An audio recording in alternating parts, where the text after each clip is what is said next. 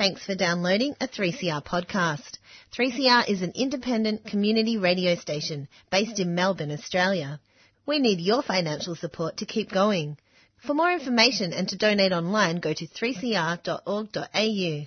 Now stay tuned for your 3CR podcast. Well, good morning, everyone. You're tuned to Community Radio 3CR. Time is just after 7:30, and of course it's Sunday morning and time for the 3CR Gardening Show. My name's Pam Vardy. First up, we have to welcome Tim Samson back again, and Tim, of course, is Marketing Manager at Plants Management Australia. Good morning, Tim. Good morning, Pam. Good morning, listeners. Long time no see. Yeah, it's been my first time this year, I think. It has been, yes. Yeah, it's been a whole hard summer since I was here last. It's been an amazing summer. Certainly. That's one word, yeah. Yes. We've had a bit of everything, haven't we? Yeah, we've had, I water my garden off tanks. So right. I don't have any mains water supply. Yep. It's been a tough year this year. Oh, I've had yes. to really rationalise quite a few things. Vegetable garden's much less than it has been in previous years. Yep. And I'm looking forward to the season changing and getting some rain so I can actually get some things in the ground. Yeah. Yes. I'm dreading what my water bill's going to be, to be quite honest. Yeah, I've been looking at how much I've had to buy water, tanks of water. And typically, in a typical year, we work out a bit better than mains water because we can catch it off our roof. Yep. But because it hasn't rained this year at all, I know, we're well behind. You know. I figured this out the other day that if you're buying mains water, I think it's below 440 litres a day, you pay about $2.64 a litre, something. Okay. That's for 1,000 litres. Yep. We are paying about $15 1,000 litres for cartage. So okay. At the moment, when it's not raining, we're copping it. Yeah. Well, I've got a water tank specifically designated for the veggie garden, but that ran out a long time ago, and you think, no, you know. So I've basically given up on the veggie garden. I've had to. Yeah. And I've rationalised it right back to a couple of things that I just had to have, my tomatoes in particular. Well, I've got a couple of permanent veggies in the garden, so I've had to keep those going. Like I've got, raspberry canes, and I've got asparagus, corn, Yeah, you don't want to let them go. You don't want to let them go. Year. No, but all the ones that were just seasonal, I've just had to let them totally go, and I've just got to keep alive the main things, the main structure of the garden. Look, and it's part of the cycle. I mean, I don't mean to sort of bring a downer to the show, but it is part of. I was reflecting on this on the way in. It's part of the cycle of our nature itself. This has been a particularly interesting year. There's things to learn. And for sure. And I'm rationalising what I'm going to do with my vegetable garden, thinking maybe I have to switch, because I'm in-ground vegetable garden, in soil. I've always been a soil gardener. Yes, maybe I've got to think about some sort of raised wicking bed or some way of utilising water better. This is a discussion that's happening in my head right now. Fair enough. Well, I've actually got, although my big veggie garden is all in ground, I do have a couple of little wicking beds just outside my kitchen door, and I'm thinking I'm going to have to put these to much more use and really think what I'm going to plant in those for sort of immediate use, like leafy greens and things that you want to have there as a staple. Good little picking crops that need. Absolutely. I can't keep the water up to things like that because they are so water hungry. Yeah, they're fleshy leaf. They need a lot of water. That's right. Yeah, so anyway, we learn, don't we? We do. Constantly gardeners have challenges. Yeah, it's not a problem, it's just a solution. It is. Another thing to solve. Absolutely.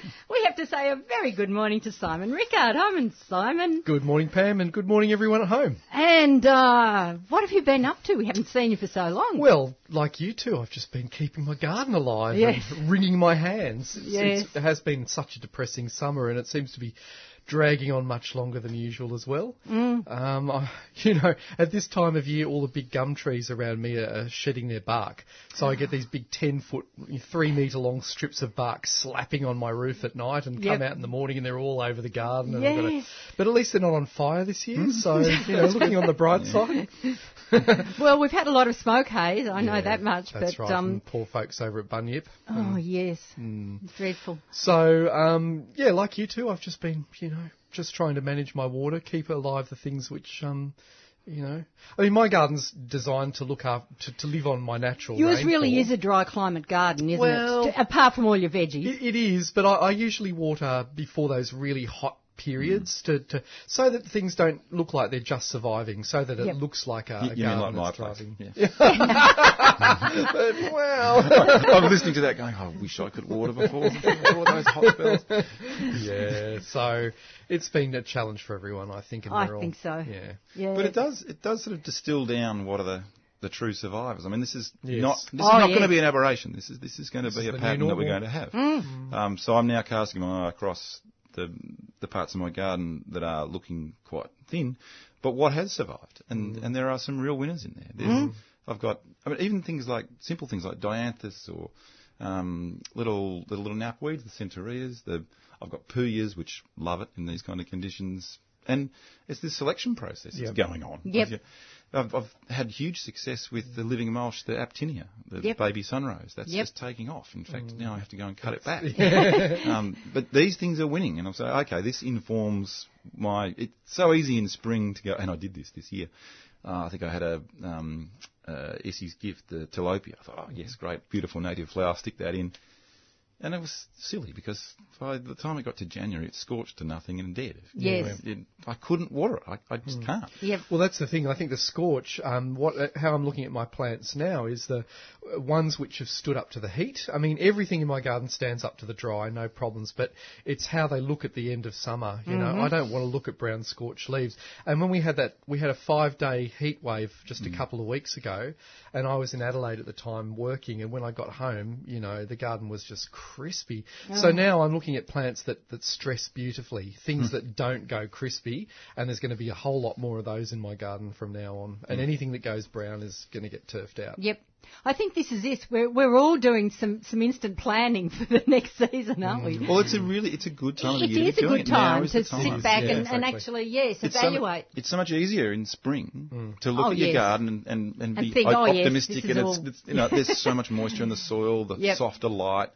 But now we've had 3 months of basically no rain, and then a hot spell like that on the end of that, which was probably the longest one we've had all summer here, which was only 2 weeks ago. Yeah. Yep. It was beyond the definition of summer. Yeah. This was in technically autumn, and there's our laboratory. Yeah, that's right. That's exactly. the living laboratory of what we need to observe. That's right. Yep. I have to say, my salvias have flourished. They've done beautifully. They're still flowering their heads off, and roses have done really well. So they're two of the things that have stood out in my garden as surviving and not burning at all. The poor old Japanese maples have really crisped up on the top, where they've been in direct contact with the sun. But the lack of rain or the lack of moisture in the air is what's helping things like your roses. They don't like mildew or they don't like any sort of moisture sitting around. Yes. And it's been similar with my tomato crop. I've had a pretty good year, very good year. Have for you? Tomatoes, because I've had very little disease in them because the air's been so dry. Yeah. So many people in Melbourne have had disastrous tomato crops. They've really failed on them this year. Well, maybe that's a testament to my skills. Then. Oh, it could be. It could be. There you go. Well done, you. Oh, dear. What's really flourished for you, Simon? What's really flourished for me? Well, I've actually brought in today some of the autumn bulbs that are in flower now, and March for me, March makes me feel so despondent because everything looks so fagged out and tired after all the heat and the dry. So when the autumn bulbs start to flower, it really gives you a little bit of hope, and I'm really looking forward to winter, to be perfectly honest. So they've done really well for me. What else? The autumn bulbs are popping up at the moment. Actually, lilies have really surprised me. I grow a lot of lilies, and one class called the Orion pet lilies, which are hybrids of oriental and trumpet lilies. Yes, have done really well, and there's been a little bit of leaf burn on them, but apart from that, they've come through unscathed with very, very little water. So, and when you think about it, lilies are succulents. Think about those big fleshy bulbs and big fleshy leaves. Yes, they're really succulent plants, and if you prepare the soil well, I give, when I'm planting mine, I give them a bucket of compost above the bulbs where the roots come out, because the roots come out above the bulbs with lilies, or the feeder roots do. Yep. They've stood up really well. Are they in full sun? Yeah. Well, yep. Full. But their roots are in the shade. So where I grow them is at the edges of shrubs. So the roots are shaded by the shrubs, and then the heads are in the sun. So they've done. And That tall. surprised me. They're like Yeah. you're getting some serious height. Yeah, I've seen the pictures on Instagram. Yeah, right. 2 and 3 metres taller than you even, Tim. So, way As taller the than listeners me. can tell, I'm quite tall. This is great radio, this, isn't it? Yes, wonderful. So, yeah, so that's been nice. And look, a lot of shrubs and, foliage plants at this time of year still looking good. So, yeah. Does that answer your question? Yeah, it does. So when are you going to think about cutting back? Because we're still getting a lot of hot days at the moment, and Yeah. I'm leaving all of that to help protect the base of the plant. Yeah, no, I start cutting back at this time of year, late summer and early autumn. When things, as I say, look tired. Yep. If a lot of your perennial clumps have opened up, I cut them right back. Any shrubs that have got a bit hairy around the edges, I find if things have got a nice neat outline, like shrubs are clipped into a ball, Yep. and anything that should be vertical, if it's fallen over, cut it off. If everything's vertical, I don't know, this probably says a lot about me and my psychology, but as long as things are bolt upright or have a nice outline, nice trimmed outline, then you can get away with anything. It's I about reckon. form now, isn't it? And Shapes. Because shapes are what you're left with at the end of the season as the flower bonanza declines. Yep. Yeah. And I aspire to doing what Simon's saying. just don't have but I the drive time. past I got a Nautia Macedonica, which is a little pincushion thing, which finished flowering about 6 weeks ago. Okay. And now it's just a mass of dead sticks, Oh, but Yep. they look good. which I really should be cutting back. But Has it got the little seed heads on it? yeah, but they're good. Look, it actually looks ugly. As far as I'm concerned. But I haven't got around to cutting it back. So take solace, everyone out there. It's time, Paul. Absolutely. I get to a point later on in the season, and it's coming now. In fact, it's building in my psyche every time I drive into the driveway. Really should do a day of cutting back. Yeah. And I'm ready Same. for it now. And it does depend on the climate or the current weather conditions. I wouldn't have been doing that 2 weeks ago in 38 degrees for two reasons. One, it's not going to do the plants any good. Yep. And I'm going to be dead Yeah. if I'm doing that. I'm going to be dehydrated. Yes. Even just yesterday was the first day of the season, really, that I got into the garden. I got into the vegetable garden, cleaned it out, and sort of got some brassica beds planted. But I hadn't really actually spent any time in the garden over the summertime, apart from emergency watering. Yep. It's hard when it's really hot. I think you're speaking for most of us, to be quite honest, because watering's had to be the number one priority, and a lot of us are very time poor, and there might be a lot of jobs out in the garden that we really would love to be able to do, but hey, if we don't get to do it, well, it's too hot outside anyway. We'll find an excuse, won't we? Well, that's right. And you want your garden to be, you want to enjoy the time in your garden, not feel that You it's don't want to be a burden. slave to That's it. right. And so that's an important thing to keep in mind when you are, designing your garden. I mean, as Tim says, it's really easy in spring to go a little bit nuts, but you've got to think about this time of year and winter when it's cold. Yes. And I think that point is entirely valid, and it's probably the major reason that I'm not into the garden much, because it's so hot, it's not fun. No, it's No, it's burdensome. not fun. But I really do enjoy it. When the weather's a bit cooler, I love those sort of lazy days in the garden where I'm working in the garden physically. The days are a bit sort of milder, the sun's a bit lower. And then in the depth of winter, there's not much more fun than having a hard day doing the hard grunt work, digging holes or planting, mulching, those sorts of things. I can't do that in the heat. No. I'm sure none of us can, or if you can, you're mad. Yeah. My other big excuse is that we thought we had one tiger snake in the garden, but yesterday, lo and behold, we found a baby tiger snake on the pool solar blanket. So obviously it was a female tiger snake. We thought she was pretty big. Right. And so that means there's probably a few other babies around in the garden now too. So So you're waiting for doesn't them really to go to sleep. inspire you to go down and crawl on your hands and knees trying to. Yeah, I had a copperhead in my garden during you one of the really? heat waves. Yeah. Okay. We're up at the altitude where I live, we have very few snakes. Copperheads are really the only things up there. Okay. And but I've never had a snake in my garden before, ever. So okay. that was exciting. That was in one of the real heat waves.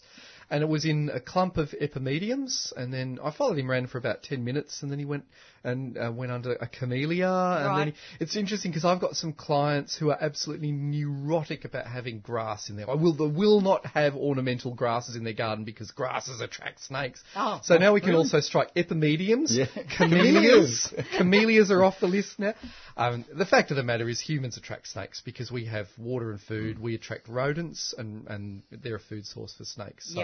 So if you don't want snakes in your garden, folks, don't, maybe you should leave. It's humans that attract snakes, not grasses. Even if you had a blank canvas of scoria as your backyard, you're still going to get a snake. In fact, you're probably going to attract them because there's on more a heat. they're more going to heat. sit there. Nice So they'd love it. Go into the house in summer for shade. Perfect. It's always been a fascination for me that people are anti-grasses or grass. What should I do to keep snakes away? Oh, don't keep away from grasses. Yeah.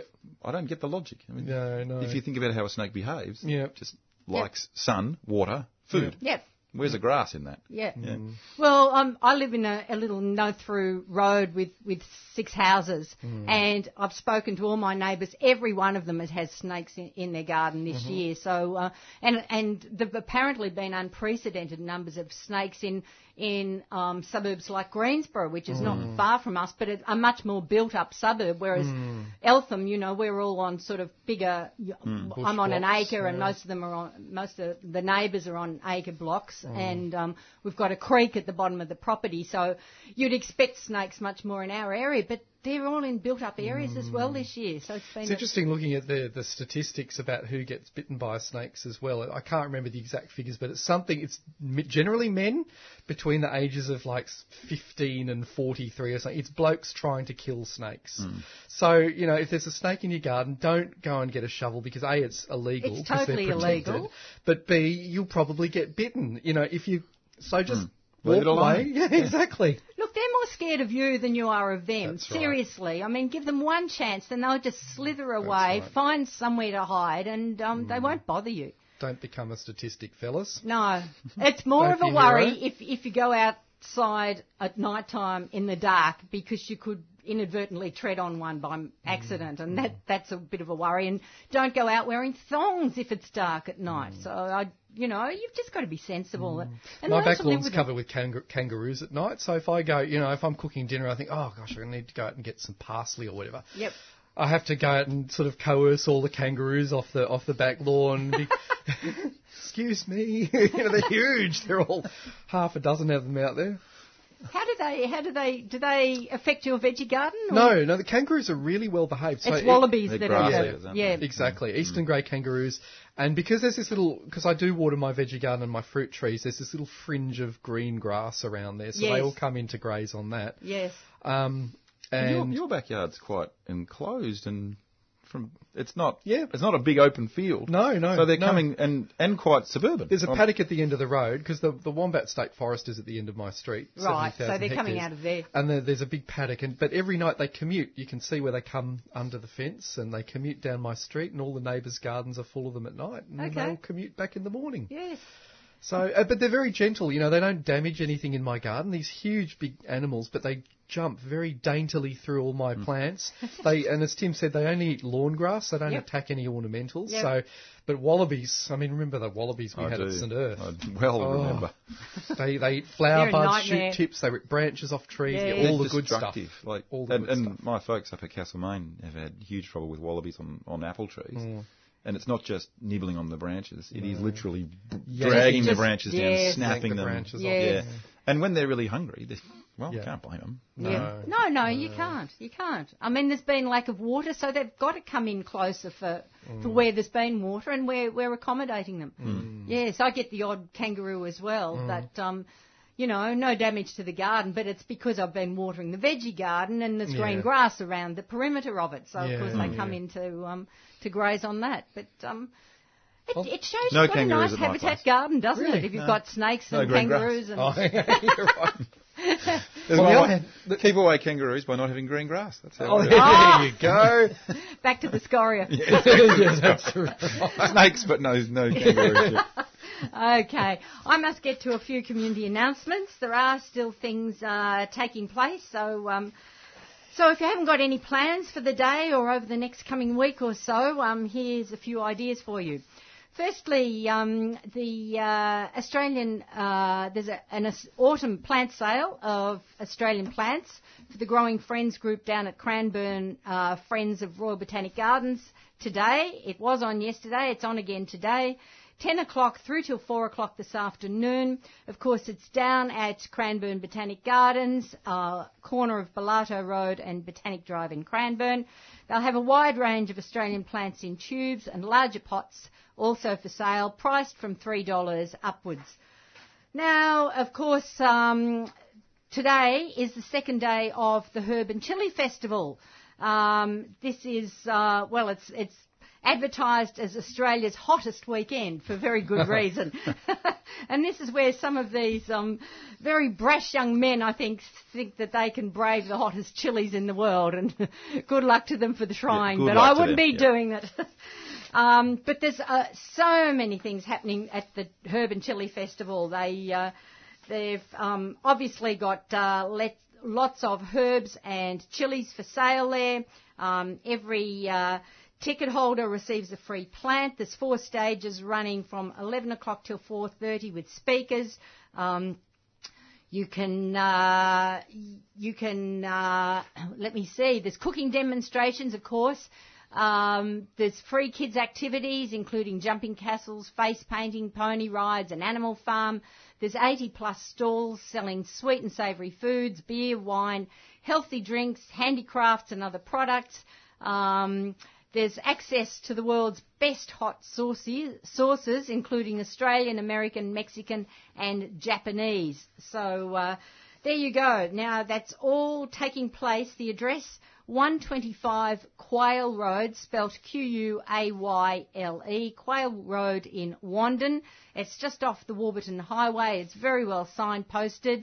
Now, cost, adults $24, concession, students $18, children under 14 free. There's a family ticket of 2 adults and 2 under 18s for $65, and you can't get into the concert because that was last night. There is plenty of free parking on site, and there's separate parking for motorcycles and bicycles. There's also dedicated parking areas for disabled access, and there's vegan foods and most other food options available. So, and well-behaved dogs on leash are also welcome. So that's all happening today, the last day of it. So if you haven't got anything planned, that would be lots and lots of fun with lots of live music there as well. Now, also, I've been asked to remind listeners about the Autumn Coach Tour that's being run by Encouraging Women in Horticulture. Now, this is going to Geelong Specialist Nurseries and Gardens on Saturday the 23rd of March, so that's next Saturday. Now, they're departing from Fed Square at 8:30 sharp next Saturday. First up, at 10 a.m, they're visiting Country Dahlias, which is out in Winchelsea. There'll be morning tour, tea and talk, an opportunity to purchase plants there. Then by 12:20, they're going to Cottage Farm Nursery and Gardens at Narwarre. Don't know where that is, but must be somewhere in the area. Lunch there as well, and again, an opportunity to purchase plants. 2:10, they're off to Palm Life at Lovely Banks with a talk and a tour. At 3 o'clock to Suallo, Gardens and Nursery, again in Lovely Banks, afternoon tea, tour and talk, and approximately 5 o'clock you'll arrive back at Fed Square. Now, originally they did say that bookings would close on the 15th, but they've kept those bookings open for this weekend. So if you'd like to go on that tour next Saturday, you simply register at events@ewha.com.au.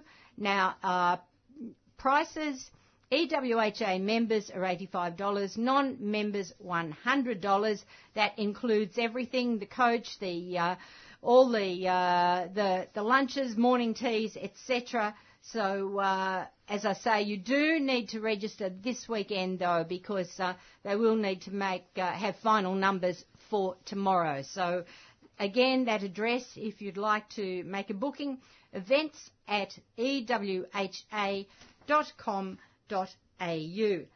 Now, Open Gardens Victoria have got 2 open gardens coming up next weekend. The first one is Yvonne's Garden in Elsternwick.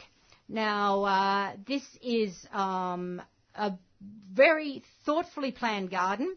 It's got great planting design and mobility accessible paths that have combined into tranquil and practical spaces. So when you enter the front gate, there's a feeling of calmness with winding pathways leading to a back garden with meandering timber boardwalks inspired by those found in the forests of Wilson's Prom.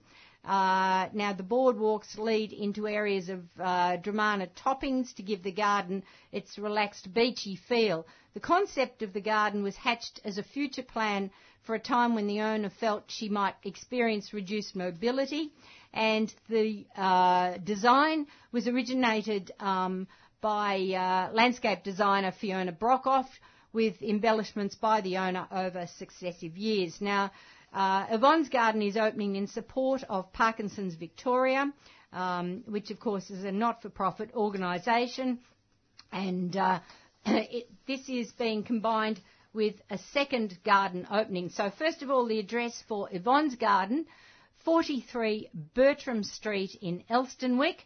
It's open from 10 a.m. through to 4:30, both next Saturday and Sunday.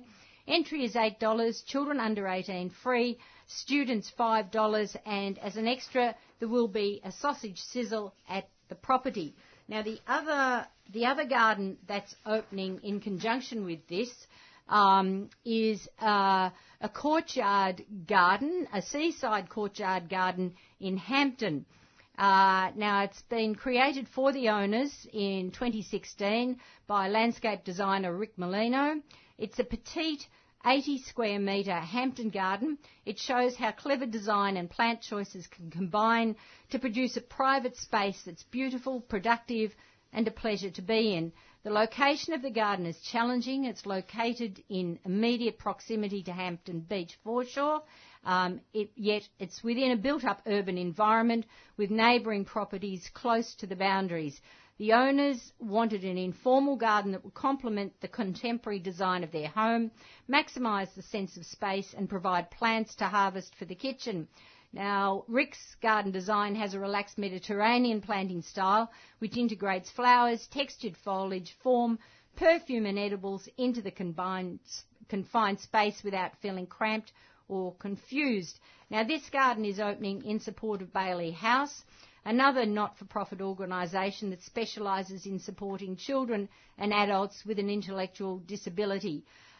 So those 2 gardens are opening, as I say, next weekend. Seaside Courtyard Garden, the address is 46 Beach Road in Hampton. Again, next Saturday and Sunday, 23rd and 24th of March, 10 till 4:30. Entry $8, children under 18 free, students $5, and Rick, the designer, will be in the garden to chat to visitors on both days, all day on Saturday and Sunday in the morning only. So that would be great to have a wander around and be able to chat to him about his design. Now, as usual, Open Gardens Victoria have very kindly given us 1 free double pass to each of those gardens. So the first 2 listeners to phone in on 94190155, you can have one of those free double passes posted out to you. It will be posted out, so give us a call on 94190155 and you can get either a double pass to the Elsternwick Garden or a double pass to the Hampton Garden. Now, just a couple more that I need to very quickly mention. Michelle Adler, who used to be a lecturer at Burnley College, is giving a couple of talks coming up. The first one is 25th of March. That's being held at Mornington Heritage Rose Growers. It's entitled Evolution of a Wetland because Michelle and her partner Rod have created a wetland area on their property. This will take place in the garden room, Mornington Rose Garden, which is in Tyab Road in Mornington. The second talk on the following day, 26th of March, is an illustrated talk on Papua New Guinea. It'll be a visuals visit to the forests of the highlands, dripping with dendrobiums, living in a native coastal village near Wewak, learning to grow sago and betel nut, a volcanic climb in Rabaul, a long boat trip up the Sepik River, and meet bougainvilleas in Bougainville.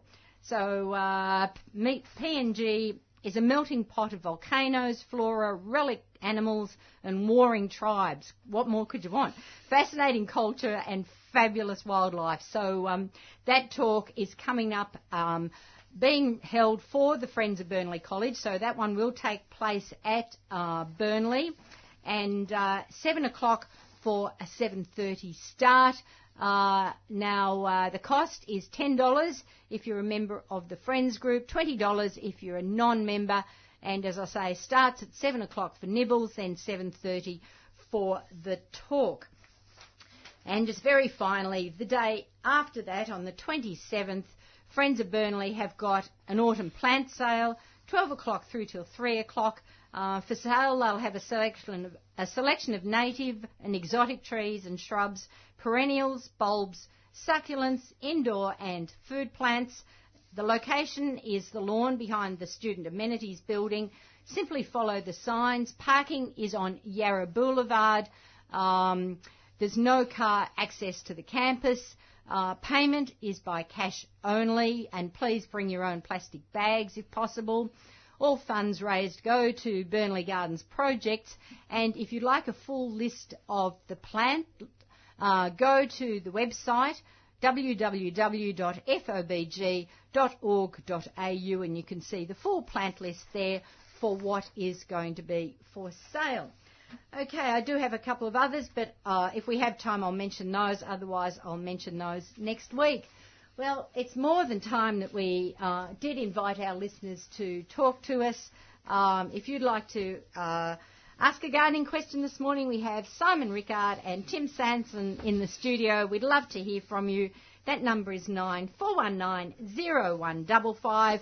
Or this morning we have Liz on the outside line. If you'd like to have a chat to Liz, 94198377.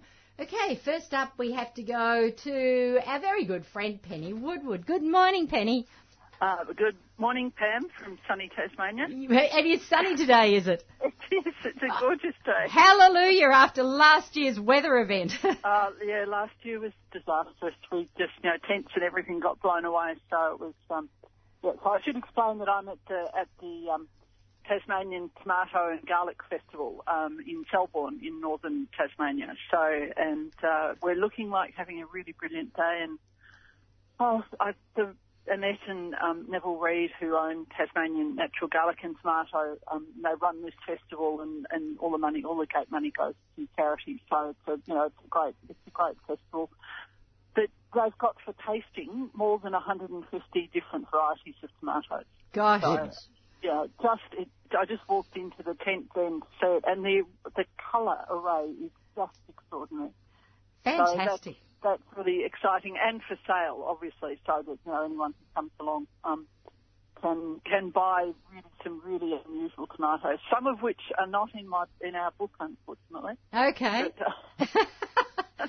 But I always knew that was going to happen because people are finding new tomato varieties and then breeding them up and some terrific heirloom seed sellers, and they then start listing them. And my criterion for the book was to have only tomato varieties that could actually heirloom tomato varieties that could be bought in Australia. And there's about 230 in the book. Right. But I think there's a few more around now. Okay. Volume 2 coming, Penny. Well, possibly, or maybe or a supplement, or a website to update it. Yes, fair enough. I was contemplating that the other day. I'll see. Okay.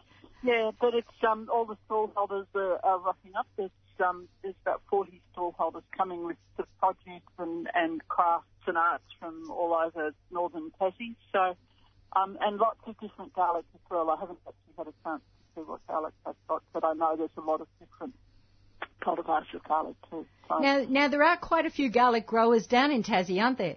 There are, and it's a really good state for growing garlic because you can grow everything except the subtropical garlic. So you can grow all the really cold climate, late season garlics down here really well. So there's some really unusual garlics here as well because they've been growing them down here for such a long time. So yeah, and it's just great to have your homegrown or buy locally grown homegrown garlic. You don't want to buy the imported overseas stuff. Fantastic. Yes, and of course no fumicides. Yeah, exactly. All imported garlic has to be sprayed with the toxic biocide methyl bromide. Yes. And that's a customs regulation, so anything that's imported is sprayed with that, let alone, what happens to it in its country of origin. So you're much better off buying Australian garlic if you can. Yep, absolutely. Well, have a great day down there, Penny. Thank you, and I'm sorry I can't be with you today. Never mind. Okay. I'm sure Simon and Tim will make up for you. I'm sure We'll do our they best. will. Good Tim and Simon. See you, Penny. Bye. Bye. Well, Tim, that's given you a fantastic segue. You've brought in a whole lot of tomatoes. Well, I haven't brought in a whole lot. I haven't got 300. No, but... and I think that's often the challenge. Well, it was for me years ago, deciding what tomatoes to grow at home. Yes. You obviously can't grow 300 varieties of tomatoes. No. And in an ideal world, you would have an experiment or two every year and sort of play around. I didn't do that this year. I went back to 3 stalwarts for my tomato crop. Because I know that what I'm going to get, I know I'm going to get a good crop. I know what I'm going to use them for. I don't do much bottling anymore. I used to grow a lot of sourcing and bottling type tomatoes, like Amish paste and some of those the bigger beefsteak types. Yes. But I've found over the last few years, and especially with, as we discussed before, the restrictions on my vegetable garden, that it's the fresh eating salad type tomatoes that get consumed in my house. Yep. So okay, I'll take the cues from the peeps and go, okay, this is what I'm going to grow. So this year I have grown 3 tomatoes. I didn't realise actually, but it's actually a traffic light scenario. I've got I've got a red, an orange-ish, and a green. Yes. And these are varieties that will be in Penny's book, and I do feel a bit. Penny's clearly the tomato expert when it comes to this material. Although we've been building this material for a long time. The 3 I've got are actually 3 American varieties, so they all come from the States. Yep. One is technically an heirloom. 2 of them are not heirlooms. Explain to listeners. Yeah, and it's an interesting one. So there's a couple of classifications of tomatoes. There's the concept of an heirloom, which is an old variety. So, and Wapsipinicon peach is the heirloom that I've got here. It dates back to I think it's about 1890 was when it was first recorded. Wapsipinicon peach, the name comes from the Wapsipinicon River in Iowa. Peach because it's got a bit of a fuzz on the skin. Oh, okay. So it's not just the colour. It's not just the colour. It's actually got a bit of fur. There are a few furry furry tomatoes out there. Okay. It was, I guess, 1890 is not the point when it originates. That's when it kind of first was recorded. And there was a family, I don't know the names of the people, but they handed it down in an heirloom fashion. From season to season, it became part of their life, their lexicon. That's what they do. That family kept them going, and then it became popular from there on. After that year, those years of seed collection. So what they were doing was they would grow the crop, collect the seed each year, germinate the following year, and because it's an open pollinated variety, it will come generally true to type. Because tomatoes are self-fertile, they don't outcross, and it's pretty stable. Yep. So that's the concept of an heirloom. I also mentioned then open pollinated, and yes. I'm also a bit of a charlatan here because Simon's written a book on heirloom tomatoes as well. Exactly. So I probably should throw it. You go test me. Tell me how I go. It's absolutely great. So far, so good. So good. Okay. So open pollinated means that they're not an artificial cross or a cross that's not going to be stable the following year. Basically, it means it's open air. Nothing specific is done. You don't have to emaciate the flower or do anything particularly technical. And they come generally true the following year with some variation in them. So an open pollinated seed is one that you can collect seed from a given fruit and it will come fairly true the next year. That means there's no sort of control, or that you don't have to go back to the seed company to get a a specific type of plant. I guess the opposite of that is an F1 or a filial 1 cross.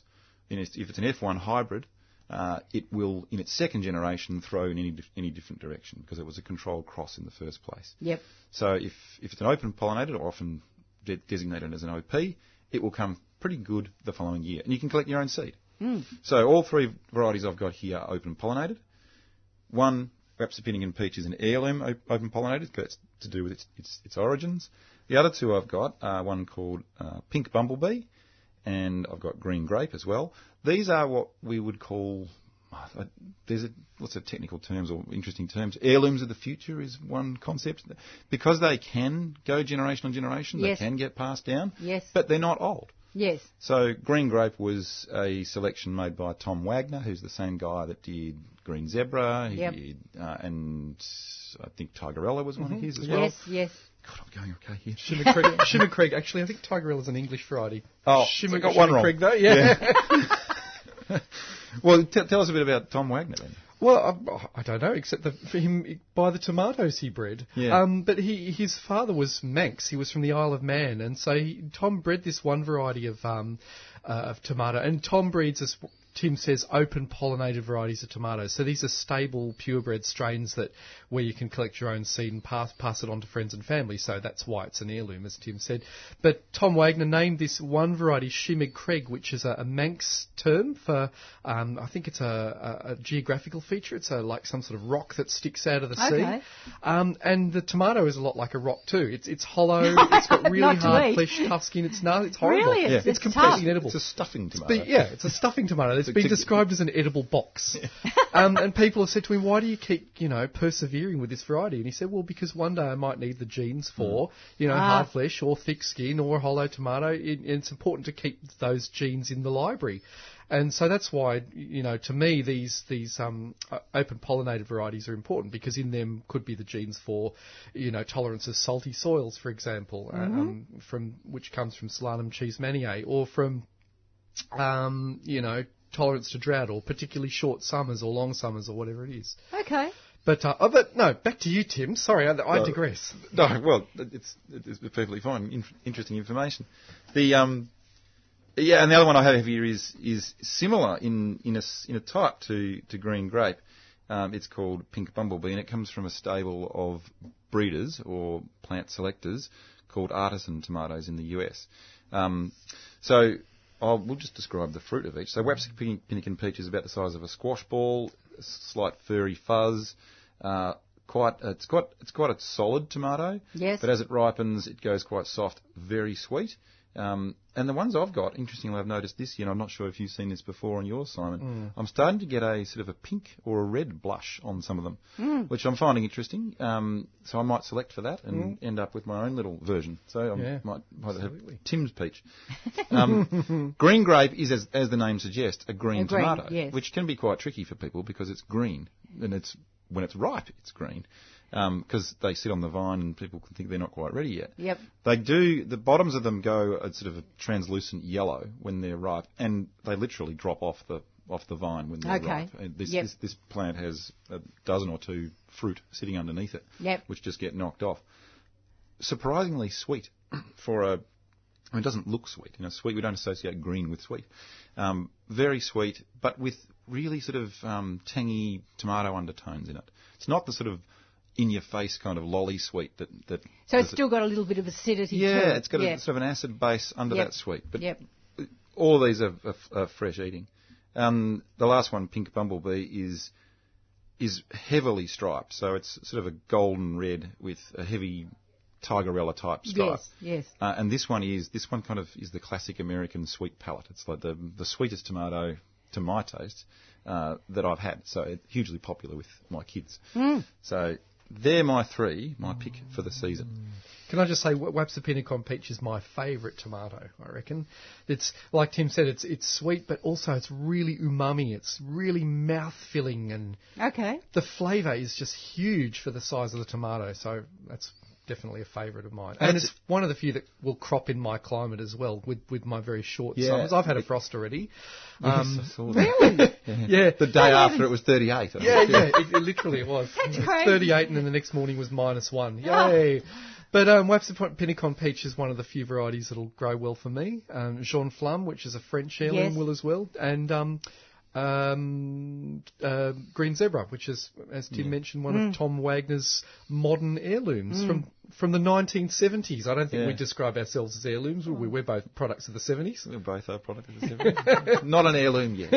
No one's passing me on. Heirlooms of the future. That's right. I must say, I really love the flavour of a Green Zebra. I think that's a terrific tomato. Yeah, it's great, isn't it? Yes. And because, like with Tim's green grape here, because it's green, the birds don't peck holes in them because they don't think Yes, they're right. it's interesting, isn't it? Yeah, Which I've is noticed that. Yeah. I was thinking about the heirloom and the first generation hybrid, filial 1 hybrid that Tim mentioned before, a controlled cross.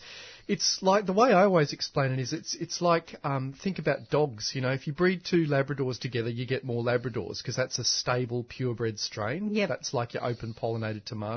Yep. Same with poodles. If you breed 2 poodles together, you get more poodles.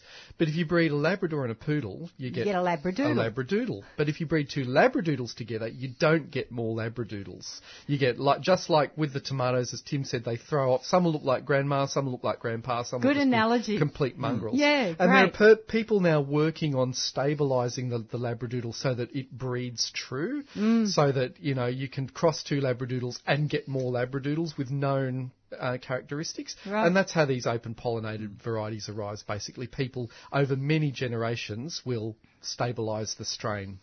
So they'll sow an acre of these tomato seed. They'll throw out all the ones that don't look right and just keep the 2 plants that look right. And then next year there'll be 8 plants that look right, and they'll throw out all the rest. And the next year there'll be 100 plants that look right, and they'll throw out the rest. And in so doing, they end up with a stable, purebred, open pollinated strain. So it's just selective breeding over many years. Yeah. Yep. And with tomatoes, you can do it year on year on year. So it's relatively quick. You know, it's not like a tree. No, that's right. That's right. And there is a lot of work happening, particularly in the US. I mean, it's difficult for us because we can't. You know, I look at the websites of some of these US tomato breeders, and there's fascinating stuff there, but we can't get it. And a word of caution: people shouldn't try and bring those sorts of material in across our national borders, because they do carry some pretty significant diseases that can impact on our tomato industries. So we've got to wait for our seed companies to go through the proper techniques and proper channels, which when I was at Diggers we did that with Pink Bumblebee. That's how that got into the country. We brought it in, we had it tested, we had it ISTA tested and got batches clean and got it into the country. But it is a bit of a time-consuming process, so there's a time lag. Those things are out there, and they're going to make it to us. But keep growing them. And I think something like what Penny's talking about with 300-odd tomatoes to go and taste down in Tassie today is wonderful for people to go and test what's out there, and then it's go and play. Yep. You know, and if they're all open pollinated ones that they've got down there in Tassie, if you can get a hold of half a fruit, you'll have some seed in there. Yeah, you can that's go and right. play. You know, and that's the joy of it. And it's exciting. Yeah. Yeah, well, I think it is.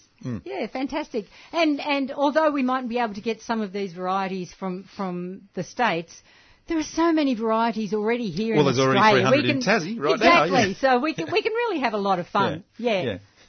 Okay, let's go to our next caller, and we have Adam out in Heathmont. Good morning, Adam. Hello, Adam. Adam, are you there?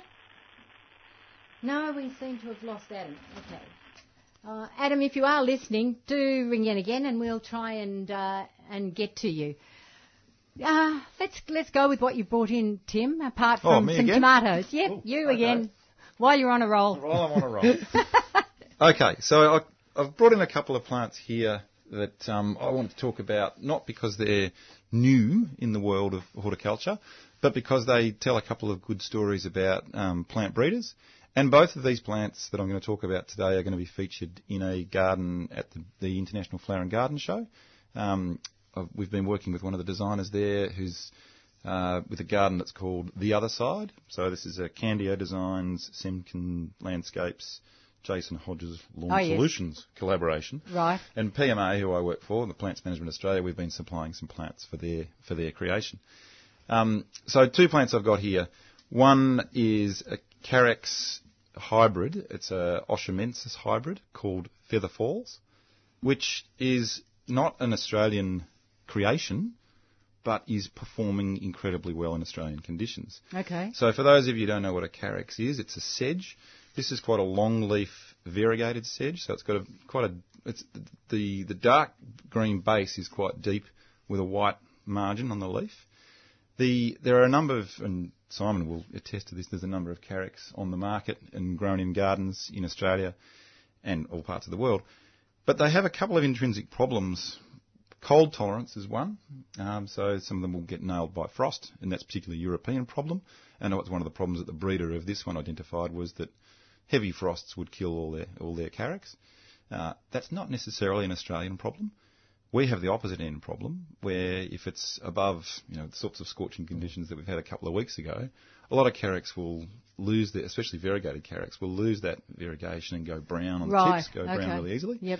That was one of the key breeding criteria for this particular Feather Falls Carex, was that it would withstand the heat. Yep. In fact, I was corresponding with the breeder on this plant the other day, and he mentioned that, and he's a Dutchman, that part of their breeding program was that it would sustain a 40 degrees minus to 40 degrees positive.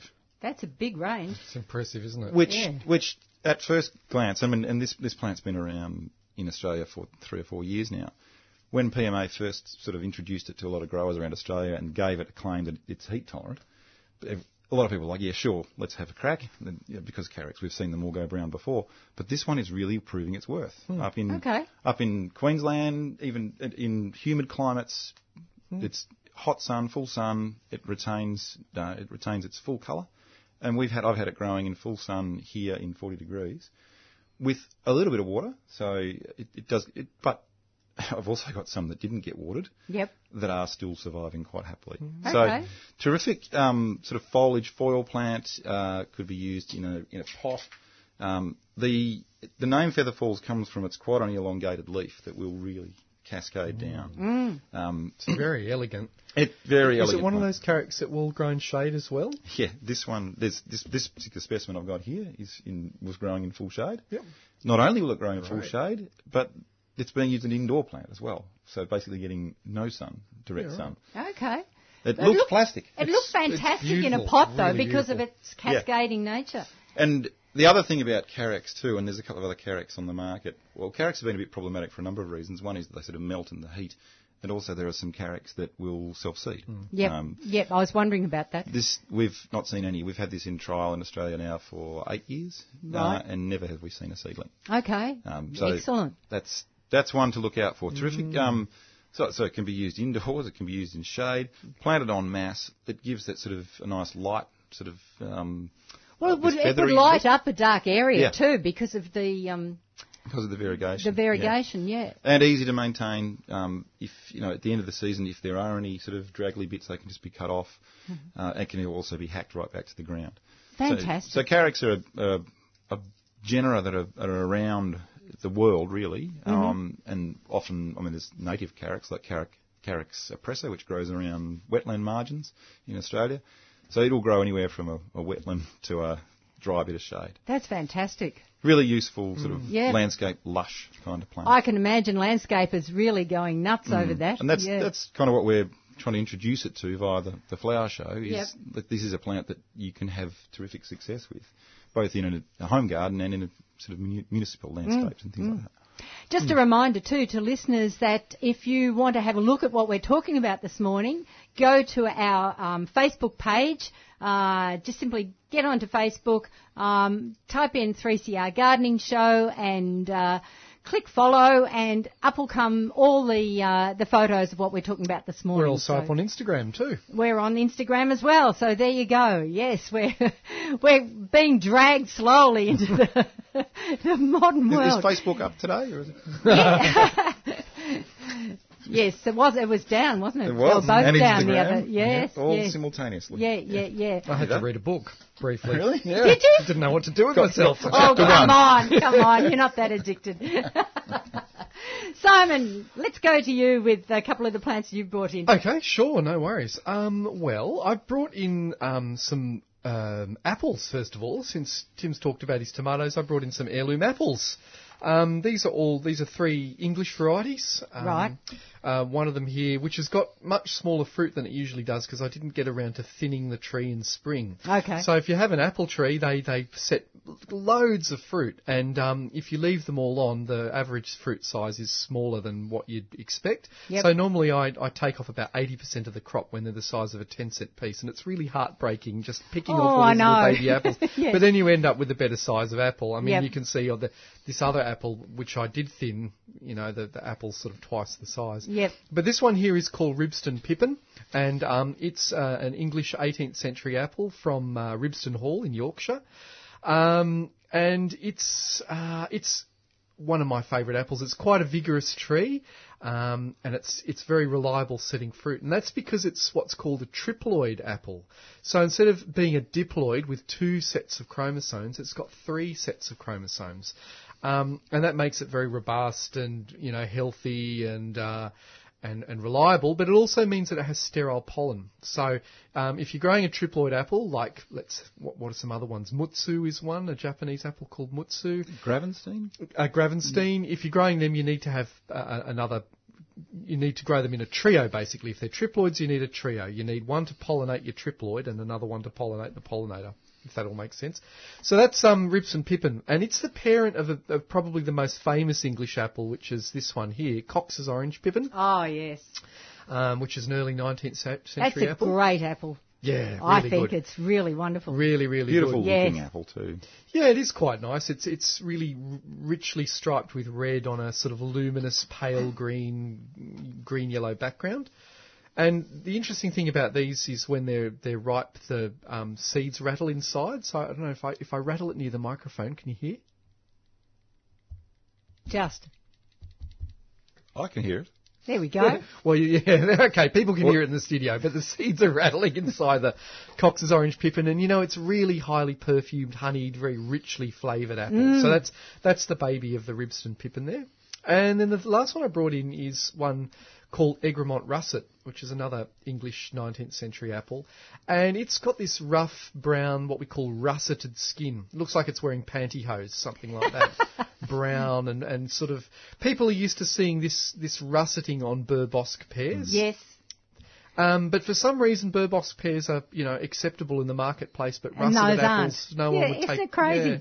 But this has got a very different kind of flesh to the other two. It's very, very fine-grained and very, very dense. Right. It's not super juicy, but really good flavour. Yep. Big, nutty sort of flavour. So, all these, like Tim's tomatoes, all these different apples have different flavours and different uses in the kitchen too. There are cooking apples and there are fresh eating apples and there are early season ones like the Gravenstein Tim mentioned, and really late season ones like our Pink Lady, which is an Australian apple. So I grow my apples as fans at home, as like an espalier, but a fan-shaped tree, and that's so that I can do everything from a standing position. I can prune them, I can thin the fruit, I can net the tree, I can spray them with fungicide in winter.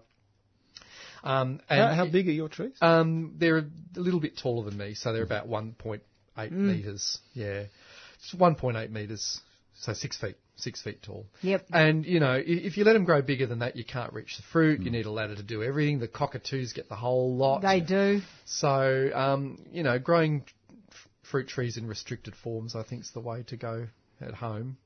So, yeah. Definitely, yes. So that's my apples. I've got a couple of apple trees at home that I've done in a similar kind of shape, but they're three-dimensional. Yep. So, rather than being flat as a fan. So a bush tree. So it's a bush tree, yeah. So, and if it's... But I can still net it and manage it, still maintain it at that height. Yes. But because I've got enough room, I can actually make it. It's a bush. I can throw a whole net over it, and it works quite well too. But you have to be quite studious in pruning them to keep them there. It does depend a little on the rootstock that they're on. But if you're on a sort of a semi-dwarfing rootstock, you've still got to be. I mean, how old are your trees, Simon? They'll be 8 or 9 years old, I suppose. And how much material are you taking off each year now when you're pruning? Now, not so much. And this is important what Tim was saying about you've got to be studious with pruning. And most of the pruning's done in summer to keep these trees small. And people still make the mistake of pruning in winter. Yeah, which makes the trees bigger and less fruitful. Yes. And if you prune in late summer, you make them smaller and more fruitful. So this, now I don't take that much material off. But at the beginning, when I was establishing the framework of the tree, I was pruning in winter, and then I was taking away, 6-foot-long water shoots every. Yeah, is that what you find too? Oh, absolutely, and that summer pruning is critical, particularly for apples. And so I'm not sure when you prune in your climate, but for me, it's usually fruit set well. If I've been bothered thinning fruit, it's sometime after that. It's usually sort of mid-Jan or somewhere around there that I'm clipping the top out. Yep. And that allows the tree to have a little growth response before the end of the season. And that checks the growth. That's enough. Exactly. Manageable tree. I do mine in February. Yep. So, it's the same sort of thing. Because, think about it, when your apple tree grows really big over the summer, and then in autumn, all of the goodness from those leaves goes down into the base of the tree. So if you prune in winter, you've got 100% of the energy of the tree under the ground, and the tree wakes up in spring and it's only got 50% of its top growth left. So it just thinks, I've got to replace all these branches. But when you prune in late summer, like Tim said, the tree doesn't have the energy to replace that growth. And you're removing all of the green leaves, you're removing all of that strength that the tree's developed over the growing season and throwing it away. So that restricts the vigour of the tree. Which sounds, terrible, but that's what we want. You want a small, fruitful tree. We're in control. Yeah, exactly. That's right. Well, the other thing is that it's got more energy to then put into the fruit production rather than having to put on all this green spurt of growth. Right. Yep. So it makes a lot of sense. Yeah. We've got a couple of queries from the outside line. Firstly, Adam, that we lost the call on. What he wanted to know was how to remove 2 square metres of kikuyu from his lawn. What spray can he use? We gather he's not all that happy about trying to pull it out by hand. I'm not the best person to ask about lawns, but what I would say, I've got kikuyu in in the areas of garden that do have lawn, and I'm happy with it there because in the summer it uses very little water. That's right. A little sprinkle of rain that we occasionally get will green it up pretty quickly. Yep. The biggest challenge is when it runs into the garden beds. Yes. And that's just about being studious, having a decent edge on your garden bed, walking around with a spade from time to time and knocking it back. If I would be less inclined to hit it with any kind of herbicide. Yep. And it is possible if it's a small patch and he's really desperate, you can dig it out. That is possible. You just have to be vigilant and keep doing it. Well, I would imagine that if he's trying to keep whatever other variety of grass he's got in there, that is probably the safest way of going. Yeah, I imagine so. And if he's going to spray, it's going to affect the surrounding area. Yeah. So the selective herbicides select for broadleaf weeds in grasses, so they're going to kill clover and dandelions in grass. And favour. And favour the grass. But you've got 2 kinds of grass growing together, whatever your lawn is, and the kikuyu. But look, kikuyu, like Tim said, I agree. It's a really great, warm season grass. It's tough and drought tolerant. It's not very fine textured, but gee, it's reliable. Yeah. Oh, and you see, what was about a decade ago when a lot of the sports fields changed their mix of turf when it was under conditions of water stress or water supply. And most of them moved to summer grasses, which were like kikuyus or some of the buffaloes.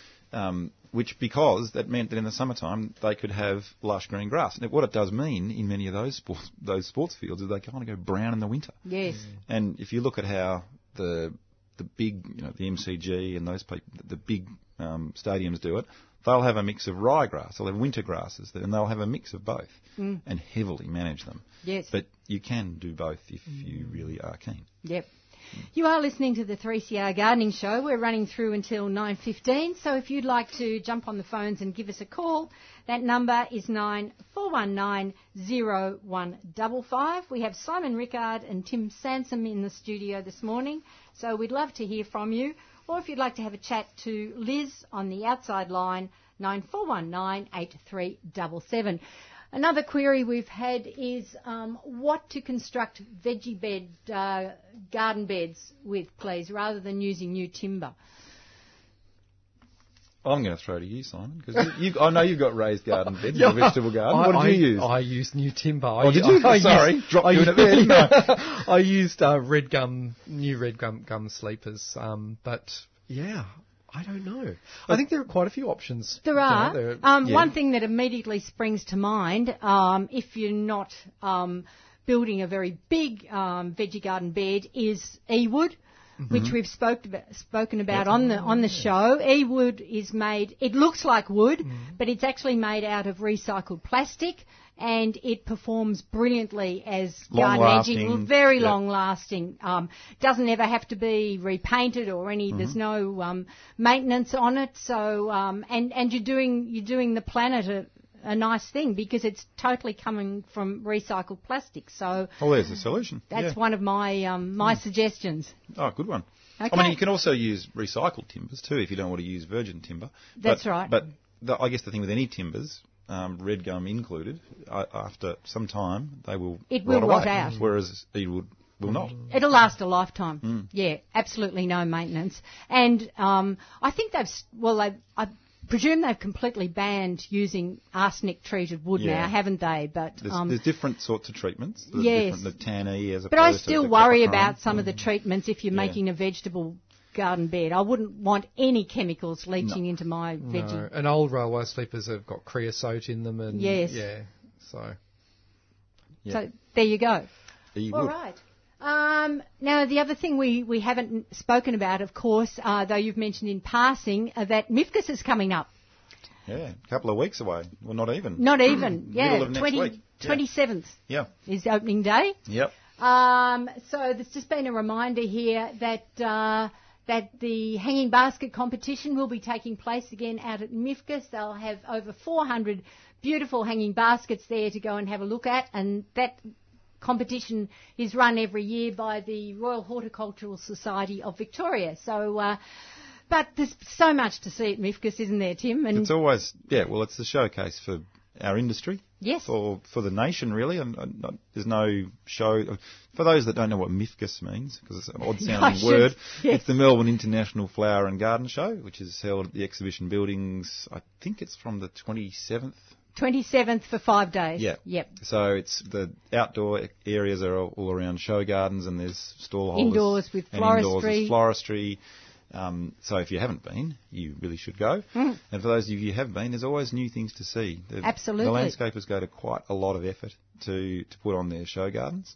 And I know there's a couple of interesting ones happening this year. I think the Marlborough Australian Ecosystems are doing a sustainable garden. Yes, they are. With wicking beds and the biofilter affiliate they have, which might be an interesting one to look at. Yep, and that's, I think, in the Achievable Gardens section this year. Yeah, so they're putting that in. And always the show gardens are always a showcase of high-end horticulture and domestic landscape design, which is a great inspiration for all of us. And what I've noticed in the last few years, there's been a nice trend back towards plant material. Yes. There was a period a few years ago where it was mostly bricks and pavers. That's right. And pergolas, which are essential parts of a garden. And many of us use our garden as an outdoor room, and it's a leisure space. But to see it augmented with some good planting material is really encouraging to see. It's great. I think there's some terrific plants out there and plant growers. I mean, we have some of the best plant growers in the world in our absolutely. neck of the woods. So we've got some beautiful plant material out there for people to celebrate. Yep. We also should quickly mention in passing Victorian Schools Gardens program. Yes, they've just changed their name. They have just changed their name. I've got to get used to saying it. But they're also going to have quite a presence this year, I think, with NGIV. So I know they're going to have activities for children there. They're having some sort of integrated program there. I know that children can pot up a plant and take it home. Right. So do have a look out for that one too. Yeah, and a wonderful program people might know the history of the Victorian School Garden program back, I think it's 40 years young now. Kevin Hines kicked it off. It is. And it started off Paul Crow. Paul Crow. And started off as an award scheme, so you enter your gardens, and there still is an award. But it's also a funding mechanism, so it's a grant scheme, so it's both grants and awards, and it's a terrific thing from preschools right the way through to high schools. Yes, they've added in preschools this year, which is very exciting. And because a lot of garden activity happens in the pre and primary school years. That's when you can really engage kids, so that's a terrific addition to their program. And I think they're also running a one-day workshop for teachers. Again this year on the first day, on the 27th. Yep. And that will be really looking at how teachers can get started with a gardening program, or how they can engage their students more, and what to do with school gardens, and, what direction you want to take it in, and how to incorporate it in the curriculum. So, and it's often down to one or two key teaching staff at a school. Unfortunately, yes. And I've done a couple of those sessions with the teachers at MIFGS. Okay. And to see the engagement that those teachers have, and how keen they are, and how thirsty they are for information is such a wonderful thing. So, and I really encourage any teachers who are interested in the gardening program to get along to one of those, because they learn a lot, and not just from the presenters, but from each other. Yes. And in many cases, the gardens that they're developing in their schools are exemplar. They're far better than I can tell them about. They're actually advocates right there. They're wonderful, And the more teaching staff we can educate, the less problem you have if you've only got one or two staff. If they get transferred to a different school, then the whole garden program can fall in a heap. So I'd like to see many more teaching staff getting involved. Because a lot of those teachers are not necessarily part of a structured program like the Stephanie Alexander or other type of programs. These are teachers who are doing it because it's their little passion. That's right. And the benefits for the kids are enormous. Fantastic. Okay, let's go to our next caller, and we have Pam out in Kyneton. Good morning, Pam. Oh, good morning, everybody. I'm eating my breakfast. Are you? You're late. What are you having? Now, Simon, I wanted to ask you about lawns. Is that okay? Sure. I don't know that I'm the best person to ask, but let's give it a go. So in my back garden here, I did all of my lawn, and I got rid of all of the weeds, and I did a spray as well and all the rest of it. But unfortunately, the clover seed was hiding. So when all the lawn came up came the clover as well, and it killed off a lot of the lawn that I put in, so I've got a lot of bare patches all through the grass. Oh, okay, yep. Do you know, so living where you do, similar to me, what would be a good lawn seed or a good variety of lawn around here to use? Do you know? There is actually one called Kyneton Mix. There is a lawn seed mix called Kyneton Mix. Good heavens. So if you go and ask around at some of the nurseries up there, hopefully someone will have the Kyneton Mix. There's also a Ballarat Mix that would do well. But I find, Pam, the best season to sow lawn up our way is in October, actually. Oh, right. Yeah. So wait until the days are getting longer and the warm part of the spring comes, and then it just jumps out of the ground. If you sow it now and water it enough, you might get a little bit of growth, but then winter will come straight away. So, and look, you said that the clover came up and died back, so it's one of those annual subterranean clovers. That probably means that it's set seed and put seed into your soil again. So that's another reason to hold off sowing until next spring, because what you'll find is that over winter, all of that clover seed that's in there will germinate and you can weed it out. And you can just probably hoe them off when they're little, go out with a hand hoe and hoe them off when they're little. It's too much. Yeah. Can I use a broadleafed weedicide? Would you recommend? I've never used one myself, so you'd probably have to ask someone else for advice on that. Yeah, I'll think about it. But October, you think October? Sowing in October, and let the clover seed that's there germinate and get rid of that before you sow your lawn. Yes. Good luck. All right. Thank you so much. Thanks, Pam. Enjoy your breakfast. Bye. Bye. Okay, next we're going to go to Lee in Merricks North. Good morning, Lee. Lee, are you there? Yes, I am. Good. I was wondering how deep I should put a proposed root barrier between a large desert ash and my vegetable garden. The large desert ash is already large? It's huge. It's a lovely tree, and I don't want to do without it, but it is. I've got a mesh of very fine weeds right through my vegetable garden. Oh, okay. So you're not trying to keep can't get the vegetable garden moist, and I think the desert ash is doing very well as a consequence. I think the desert ash's roots are already there. Yep. Yes. And it's going to be pretty much impossible to get rid of them from that spot. Is there any other spot you can put your vegetable garden? No, but I was proposing to have a man come in with a digger and put down a root barrier. Your tree might fall over. Yes. You're going to cut all the roots on one side of the tree, and that's problematic. Have you thought about going up with your vegetable beds? No, I still want to put in this root barrier. So you don't have any idea of how... No, I don't. Look, desert ashes have got really rapacious root systems. We had a big one at Heronswood that was magnificent because its roots found their way to the old well. It was, they're really good at finding water. That's how they're adapted to find water. So But that's what tree roots do. I don't know how to advise you, Lee. Sorry. Oh, okay. But right. I do consider what I think Simon was about to say. It makes a lot of sense because you can have it in the same place. Go up you just with go your up. vegetable beds. Exactly, and your vegetable roots then won't be down where the tree roots are, so they won't be affected.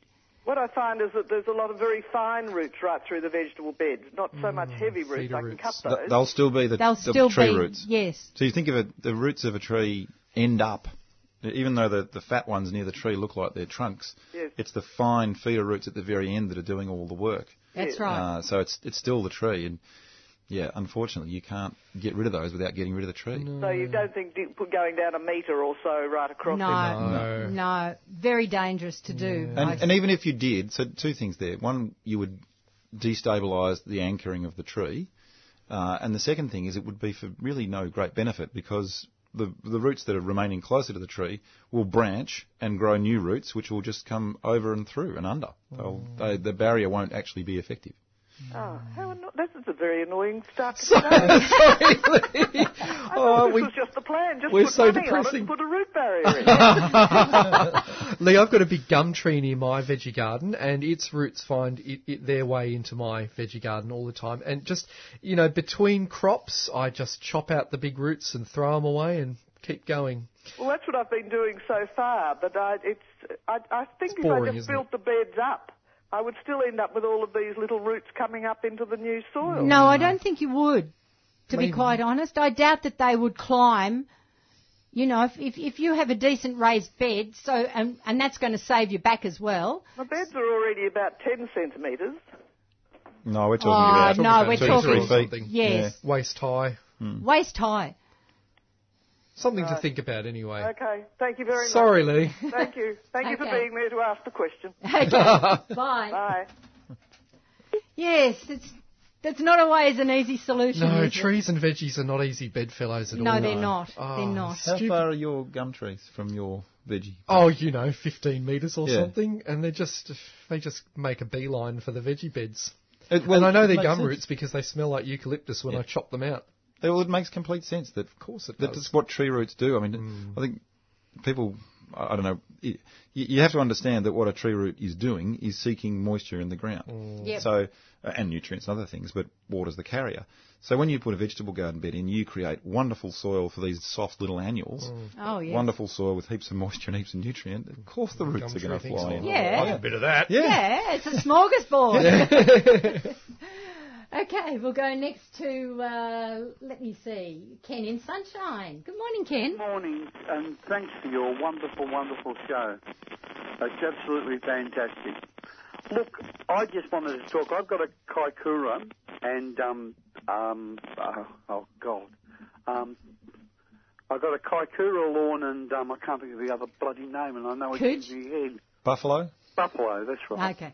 And, it is absolutely fantastic. I mow it on the highest thing on the mower, and you've got to mow it once a week in the summer, and probably a week and a half, and it's an excellent lawn. And I keep it trimmed, and it doesn't go anywhere. And you've got to do a little bit of maintenance in your garden and keep that, and it's lovely outside all the time.